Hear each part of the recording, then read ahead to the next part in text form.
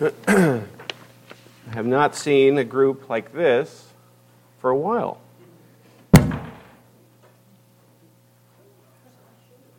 Something drop? Oh. Waiting for the other shoe. If you have your Bibles with you, please turn with me to 1 Corinthians, Genesis chapter 15. No, it was just really fun to see so many folks in here. Amen. And so many that I'm related to. By marriage. Just by. Praise God. Let's pray. Our Father in heaven, Lord, we thank you for your word. Lord, there are not words that do a good enough job to express our gratitude as we consider all that has taken place throughout history, that you might preserve your word for us today. So, Lord, I pray that deep in our hearts, as you search them, you see, Father, we have an ever-growing thankfulness for the holy, precious Word of God. And I pray, Father, that as we spend some time in a few verses thinking and just contemplating this passage, even in this moment, Lord God, in this time of hearing from your Word, studying, God, you would enrich us and help us to grow in our knowledge of you, which grows in our love for you. So, Father, speak to us through your word, I pray. In Jesus' name, amen. Pam, could I trouble you to grab me a glass of water? I can already tell things are getting dry. Genesis chapter 15, verses 1 to 6. After these things, the word of the Lord came to Abram in a vision. Fear not, Abram. I am your shield. Your reward shall be very great. But Abram said, O Lord God, what will you give me? For I continue childless, and the heir of my house is Eliezer of Damascus. And Abram said, Behold, you have given me no offspring, and a member of my household will be my heir.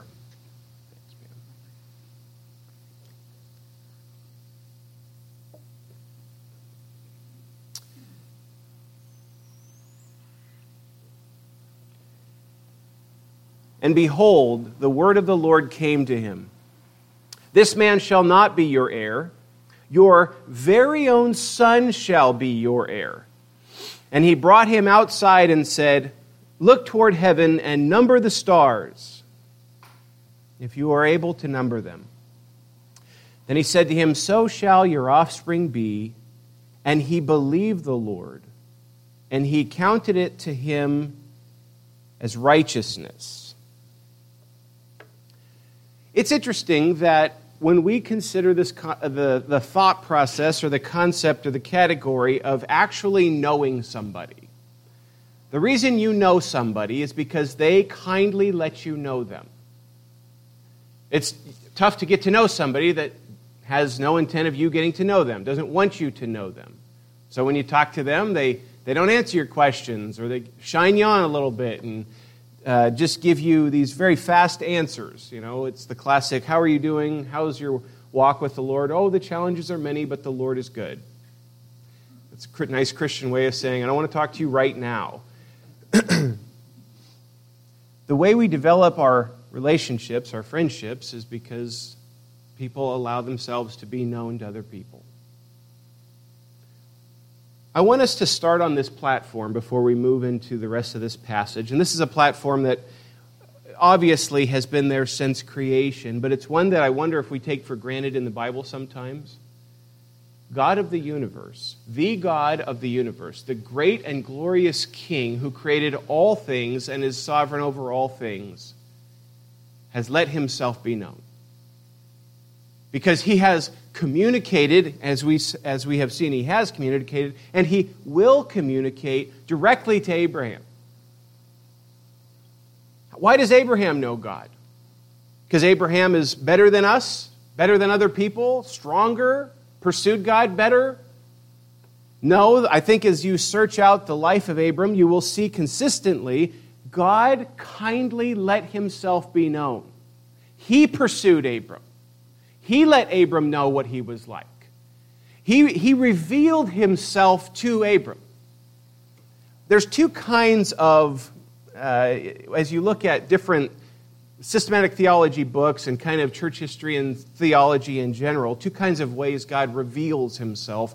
And they kind of break it down to two categories. And I realize it's a little bit overly simplistic, but it's helpful to get a couple handles. Number one is the general revelation of God. The other one is the special revelation of God.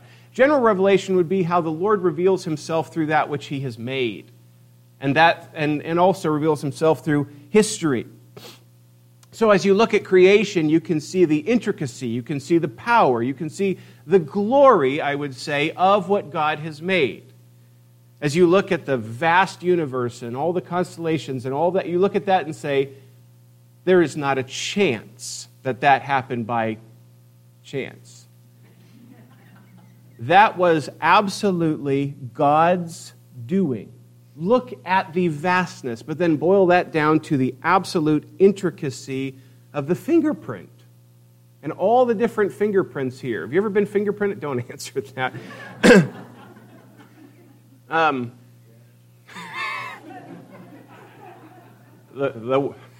The one brother I would think was. Okay.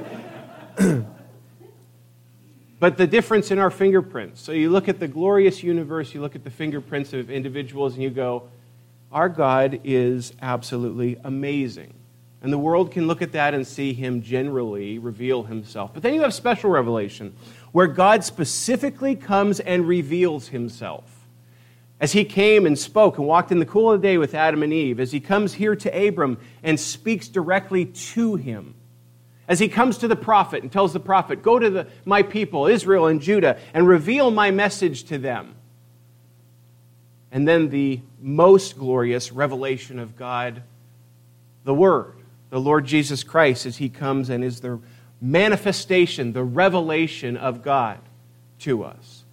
God in many ways and at many times spoke, but now he speaks to us in his Son, Jesus Christ, in Hebrews 1.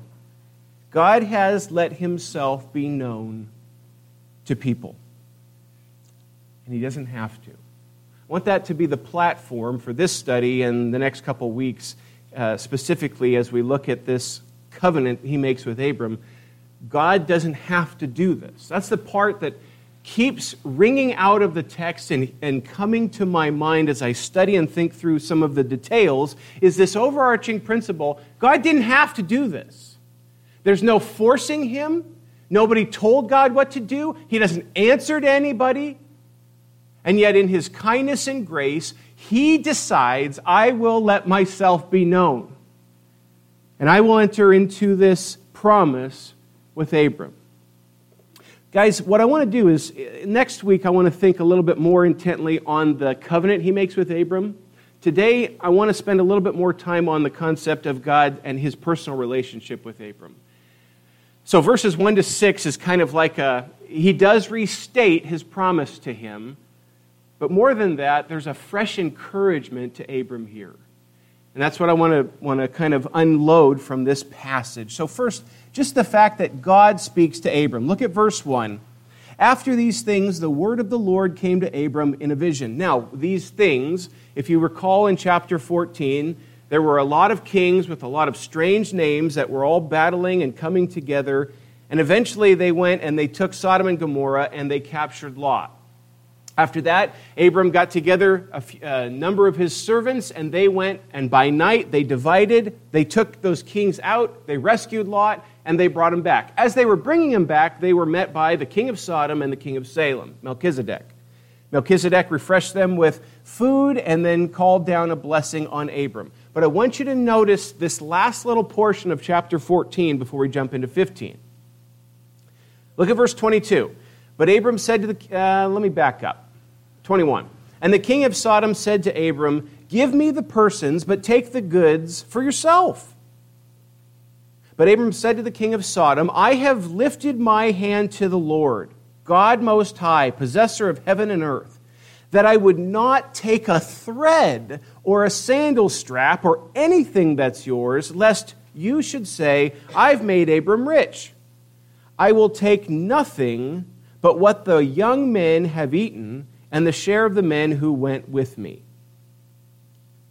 Let Asher, Eshcol, and Mamre take their share.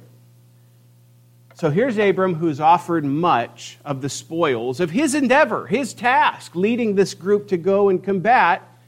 And then when it's offered to him, his response is, I've already made a promise with the Lord. I've made an oath with him that, no, I won't take that. I don't want anything you would give me. I want the Lord to be my all. I want him to be the one that fulfills his promise to me. So I don't want a thread of any of that stuff that you're offering to me. Which is a bold move, which is a humble move, and which is a dependent move. You imagine if somebody said, I have a gift for you, and they offer you $350,000, and I say, I just want to give this to you, and you actually say, that is one of the kindest things someone's ever offered to me, but I want to be more dependent on the Lord than that. And so I would rather not. Now, I know folks would argue, maybe that's the way the Lord's providing. But I don't know. But it would be such an interesting thought process and reminder to you of your dependency on the Lord when you have the opportunity to be given that and you turn it down with a desire to be living dependent upon God. Well, that's where we're left off with Abram. And Abram is not just saying some God somewhere. Remember, he's already been promised, right, that I will be given a son, my name will be made great, a nation will be coming from me. That's all been promised to him back in chapter 12. He's banking on that. So, God's word, special revelation given to this man. Please remember this principle. It's a fairly simple one to recall. The time after victory can be an extremely vulnerable time. The time after victory can be an extremely vulnerable time. Because we can be filled with many different things. We can be filled with arrogance. I was victorious. We can be filled with fear. Now I have so far to fall. Many different things can come and fill that spot. But 5 minutes after victory is a very dangerous place. Especially for a fallen, sinful man. And so what is, as the Lord comes to him, look down at chapter 15, it says, after these things, the word of the Lord came to Abram in a vision. Now, I don't know exactly if this was when he was going to sleep, if he was actually caught in some sort of a vision while awake. It doesn't give me the details. It doesn't say, like it does say in some other portions of Scripture, as he went to sleep or as he was laying, a vision came. It just simply says, God came to him in a vision. And I'm not going to waste too much time or lose too much sleep trying to figure out exactly what that looked like, because the point of the text is very clear. God communicated to man. God came to Abram in a vision to reveal to him truth. Abram knew it was God and had no question about it. But again, beloved, please don't forget that point. He doesn't have to do this. God doesn't owe Abram. God is not, there's no sovereign over the sovereign. But out of his kindness, his grace, his tenderness, his sovereign mercy, he comes to Abram and speaks to him. It says, after these things, the word of the Lord came to Abram in a vision. And if you notice, isn't it fascinating, the first statement he makes, fear not. Now, I'm not convinced that he's saying that because Abram is fearful of the vision itself. And the reason I believe that is because God gives himself as the foundation of swallowing up the fear. So what that indicates to me is that there's some sort of fear brewing in the mind and heart of Abram. And lots of folks kind of run amok, if you will, after what these fears could potentially be. What is going on in the heart of this man. One person said he's been victorious, but he's fearful of the kings coming back together and then coming after him because he's in a formidable opponent now. Maybe. Then there's the fear that specifically he does not believe God's going to satisfy his promise. I think that's more likely because of the whole context and what unfolds here. But regardless, there's a reason God says, fear not.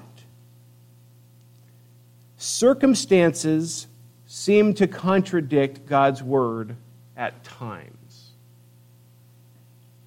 Let me explain.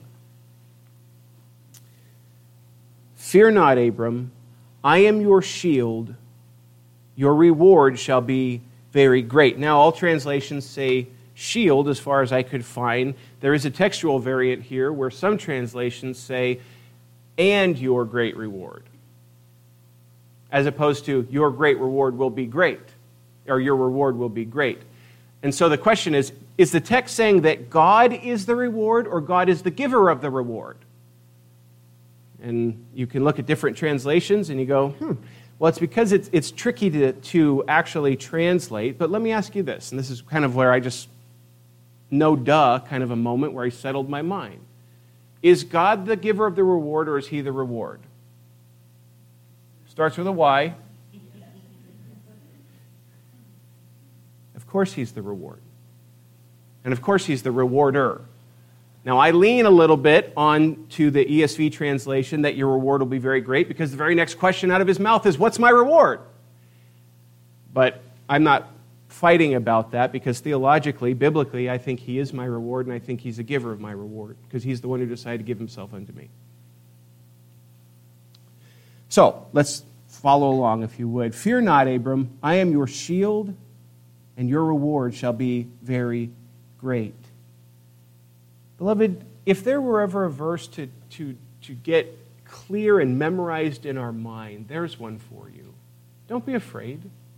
God's your shield. God is your shield. Will I suffer? You might, but he's still your shield. Will I be victorious? You might, but he's still your shield. See, the circumstances don't alter the fact, don't alter the truth. He's still your shield. God is still the one who is the protector, the guarder. Doesn't it make sense that before Abraham says, listen, king, I know you're trying to give me some of these goods because I was the one battling. I don't want what you're giving me. I want what God's promised to me. I want to be dependent upon him. See, Abram is growing in his understanding and recognizing God is my shield. Now, the tricky part is that chapter 16, we're going to see that he still doesn't trust God fully, still wrestling, just like the rest of us. But he is maturing. He is growing in his understanding and knowledge. Abraham says, I am your shield and your reward shall be very great. Now, I want to look at Abram's response here, guys. It's very interesting to me. Verse 3, but Abram said, O Lord God, what will you give me? For I continue childless, and the heir of my house is Eliezer of Damascus. Now, here's where I want us to be very careful, because at times, we who have, the whole Old Testament, the whole New Testament, we can read it, we can study it, we can think carefully about it, and we have the whole bird's eye view. But put yourself in Abram's sandals for just a second and think about this. Abram, I'm going to make a great nation out of you. From you, this is going to be glorious. I will bless you. From you and Sarah.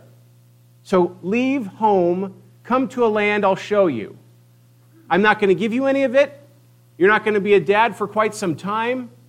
But you will walk in obedience to the promise, though the circumstances don't seem to show that the promise is going to come to fruition. And so Abraham starts going. Guys, how faithful are you at times?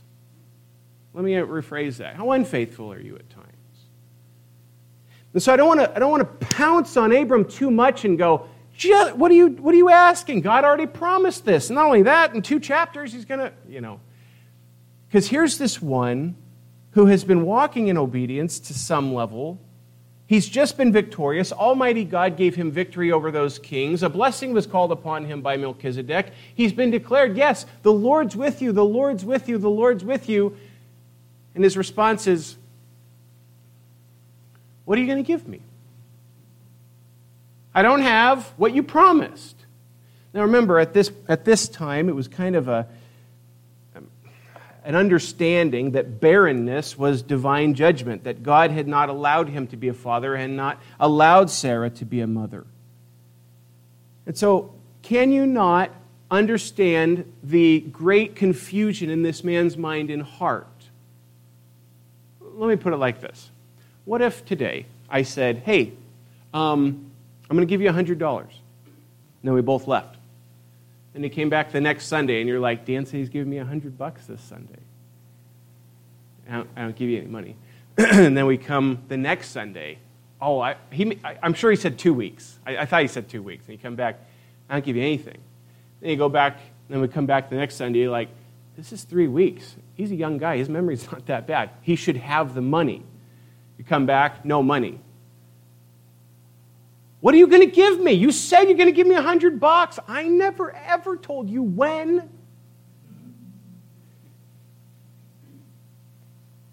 Why would God be holding out for such a long amount of time to fulfill and satisfy the promise he made to Abram?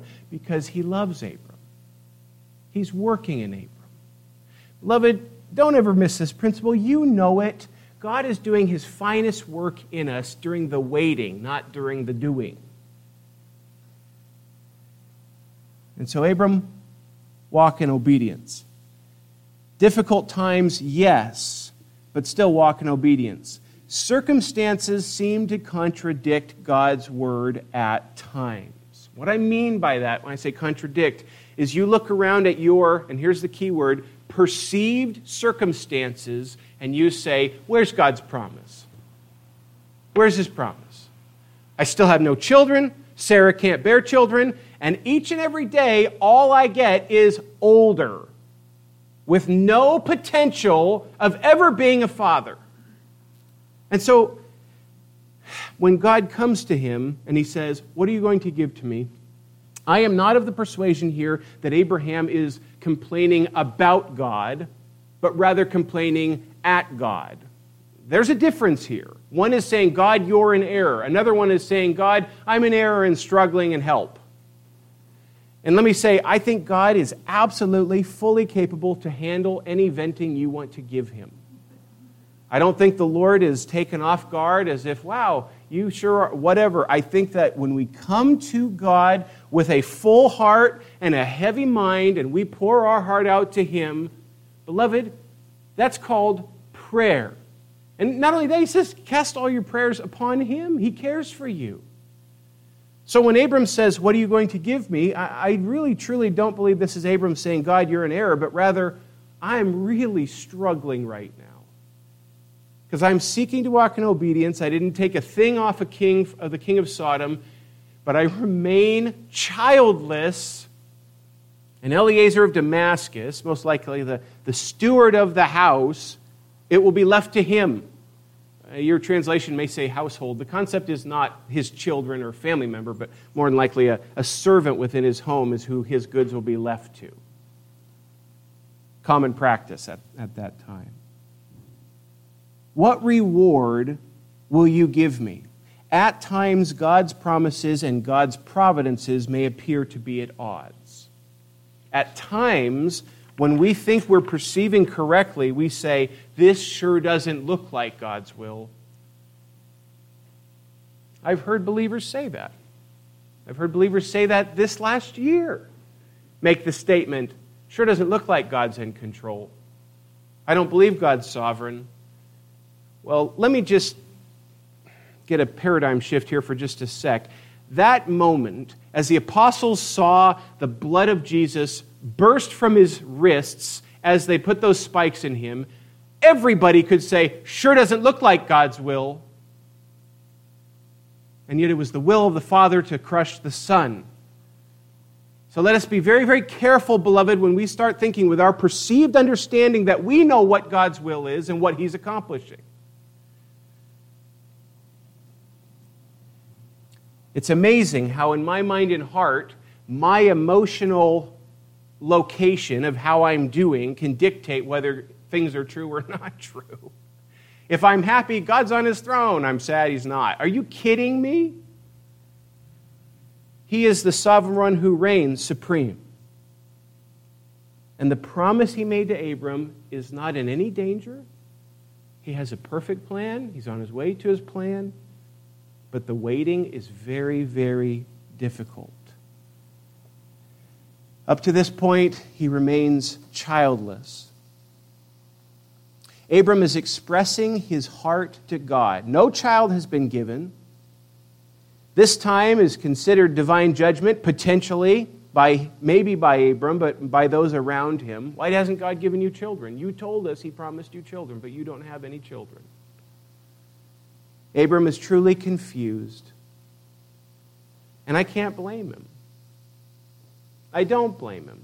If I did, that would be me standing on a platform I'm not really standing on, because I find myself confused at times going, Lord, I know You're in control and You have a plan here. I'm really struggling with how this one fits. I'm really wrestling with how this fits into Your plan. How is this Your plan?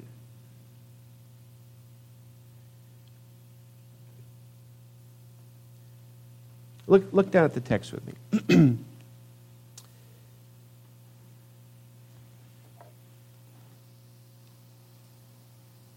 Verse 4, and behold, the word of the Lord came to him. It's so important, beloved. God's word, in those times of incredible confusion, distraction, irritation, and lack of trust in God, God's word comes to you. Don't miss it. Don't miss that. Don't let it pass too quickly. Because I don't know what you're going through this morning. I don't know what kind of struggle you had this week. And I don't know, and you don't know, what you may step into this week. I don't know what kind of news you might hear, or what kind of sadness may reach your soul this week. But in the midst of his confusion, in the midst of his struggle, in the midst of his lack of trust, we ask the question, what does he need? He needs the word of the living God. He needs God's word to give him sweet refreshment. He needs God's word to give him a true perspective on that which is, to grant peace, to grant him to be settled. That's no different than you and me. Now, I may not catch it in a vision, I may not hear an audible voice, but I have the inerrant, inspired, holy word of the living God. I've got a bunch of copies. At home, my office, on my phone, spoiled rotten, you get the word of God. So in the midst of those times, what's needed? What is needed is the word of God to rush into that situation. And so in the midst of Abraham's discouragement and questioning, where's the promise, Lord? Where is Your promise? Behold, the word of the Lord came to him. And this is what I love, because the word is the same word that came to him in chapter 12. God has not changed. The promise has not changed. There is nothing different. But by His grace, He reminds Abram of the truth. This man, Eliezer, shall not be your heir, your very own son. A literal translation would be a son from your bowels, a son from your body. He's getting very direct with this guy. Your son, your biological son, is what the Lord's getting at to Abram. A son from you will be the one. Your very own son shall be your heir. And then He takes him outside. How He takes him outside in a vision, you tell me. Send me an email. And he brought him outside and said, look toward heaven and number the stars if you are able to number them. God takes him outside, and he's doing exactly what he did before when he said, look at the dust. And he says here, look at the stars. Later he's going to say, look at the sand on the seashore. Getting this across the same point. Abram, stop, man, come here. It's kind of like the Lord taking his hands and putting him on his face and pulling him in close. Abram, hold on a second. I know you're confused. I know you're struggling. I know. Stop. My word has not changed a bit. Look at the stars. Count them. You see those stars? Remember the dust? My promise will remain. My promise is just as strong, just as powerful as it always has been. Beloved, let me remind you of something. God is not a fortune teller who's looking out at something and he's saying, this looks like it's going to happen. Maybe. God is declaring that which is before it is. God is telling Abram, I'm not guessing, I'm not giving wishful thinking, I'm not saying it'll pan out okay. God is declaring this is what is. Think about that. If I spend a lot of time seeking to bring comfort to people. You probably do too, in all the different avenues of ministry that you walk in. And as you seek to comfort them, don't you at times, guys, find it hard to get the words that would actually give real comfort? And I mean that, real comfort, not some of the silly things we hear that are confusing and just distracting, like, the Lord needed another angel in heaven, so he took your angel, and some of these things that are just awful. Don't say those things. But to have real comfort of reality truly grips the soul and strengthens and brings fresh encouragement to that person. Well, who could do that better than the one who's omniscient? And to actually tell Abram, no, I'm telling you, this is exactly what will be. Not some feeble man's words saying, I hope it turns out okay. No, the living God says, this is what it will be. I want you to go out, I want you to count the stars. You won't be able to count them, but as you count them, you'll find an overwhelming feeling in your heart and mind that my promise has not changed one bit, and we are on the track there. But Abram, right now, I'm not giving it to you. Now, this is where the rub comes, right? When God's word comes and it tells us something, we see it very clear. We go, I understand it. I know what it's saying. But I have not experienced it yet. And I'm promised I will experience it, but not yet. And so for this moment, I rest in faith and hope in the promise of God.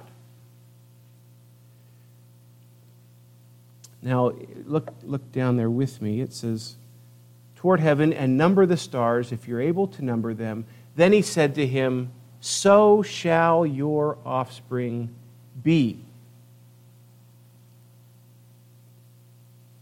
And he believed the Lord. And he counted it to him as righteousness.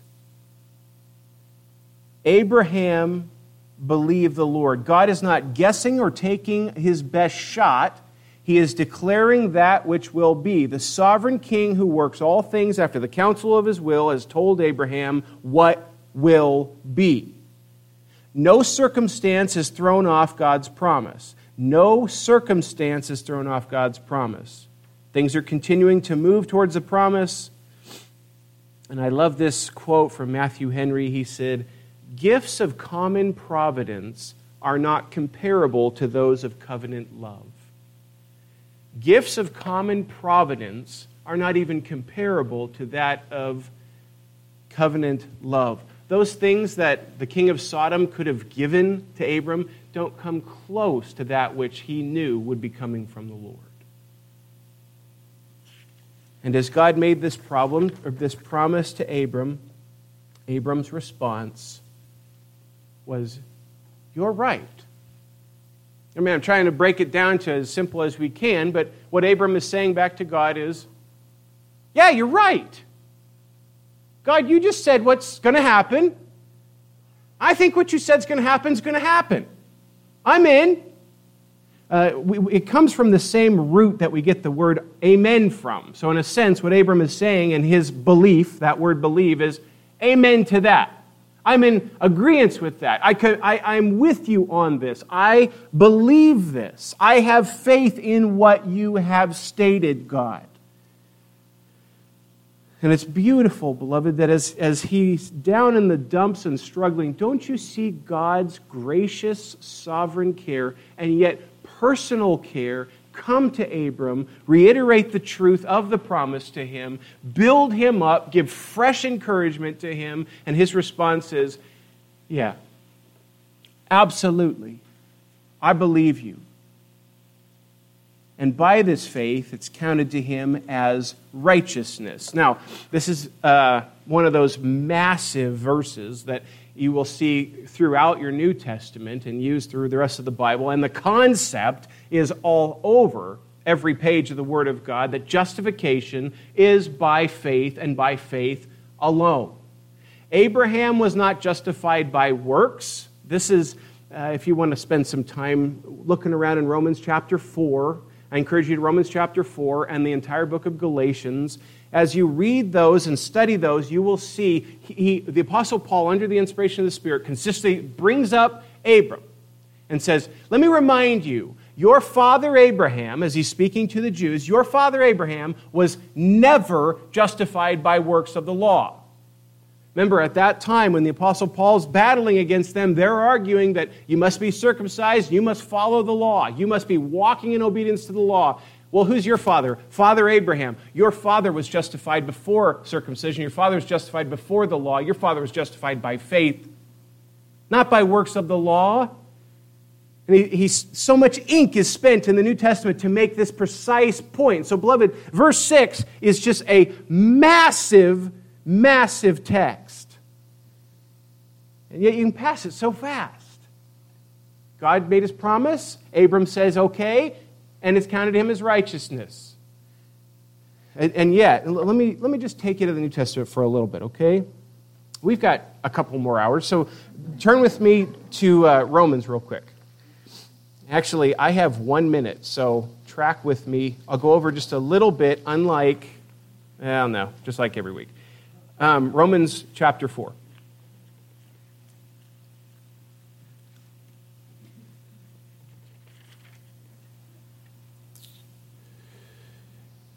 Kind of jumping in the middle of the Apostle Paul's argumentation here, verse 1 of chapter 4. What then shall we say was gained by Abraham, our forefather, according to the flesh? For if Abraham was justified by works, he has something to boast about, but not before God. For what does the Scripture say? Abraham believed God, and it was counted to him as righteousness. Now to the one who works, his wages are not counted as a gift, but as his due. And to the one who does not work, but trusts him who justifies the ungodly, his faith is counted as righteousness. And I'll just give you the passages because of being out of time. Galatians 3:7 and James 2:23, both bringing out this exact same text to point justification by faith alone. Just a quick note on the James text. In James, the argument there is that some folks will rush to that text and say, see, we're justified by works. James says it. So we're pleased God by works. And then you have some folks who say, no, we're justified by faith and by works. I don't agree with either. Just giving you my theological perspective is that we're justified by faith that works. What I mean by that is that what James says, show me your faith without works, and I'll show you my faith by my works. You want to see real faith? I'll show you the faith. And how do you know it's real faith? Because it's real faith that does something. It's real faith that changes. It's real faith that works. It's real faith that produces changes in us. That's true faith. Well, Abraham is acting on his faith, is he not? As he continually, I'm not saying without struggles, I'm not saying without mistakes, but I'm saying there is a continual walking of obedience, the direction Abraham is going. So let me land the plane and skip a few notes. Guys, as I read this passage and looked at it carefully, very carefully, what I see so strong coming off the passage, This is the Abrahamic covenant. It's a very pivotal text, and we're going to spend some more time next week. But for this morning, guys, there are times you will find yourself so depressed and so struggling because you're struggling in belief in the promise of God.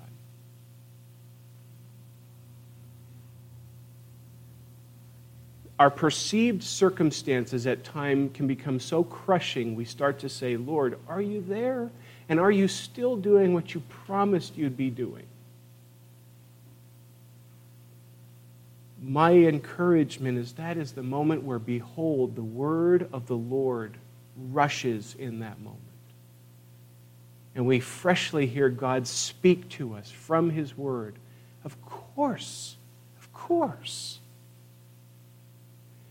So if you would, last passage, turn with me to Mark 13.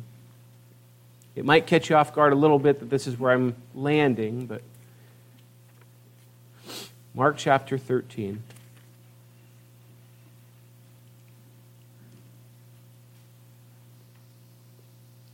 I want to remind you of a promise this morning, and then close in prayer. But concerning that day or that hour, no one knows, not even the angels in heaven, nor the Son, but only the Father. Be on guard. Keep awake, for you do not know when the time will come. It is like a man going on a journey. When he leaves home, he puts his servants in charge, each with his work, and commands the doorkeeper to stay awake. Therefore, stay awake, for you do not know when the master of the house will come, in the evening or at midnight, or when the cock crows or in the morning, lest he come suddenly and find you asleep. And what I say to you, I say to all, stay awake. Now, that obviously begs for more instruction, but I will stop there and just say, beloved, his promise of his return by no means has changed whatsoever. There is no set of circumstances that will stop that. We still, much as Abraham was still waiting for that promise, we still await the return of Jesus Christ. And my prayer is that the promise of the Word of God as it comes to you today brings refreshment and encouragement. His promise hasn't changed. Stay awake and look for it.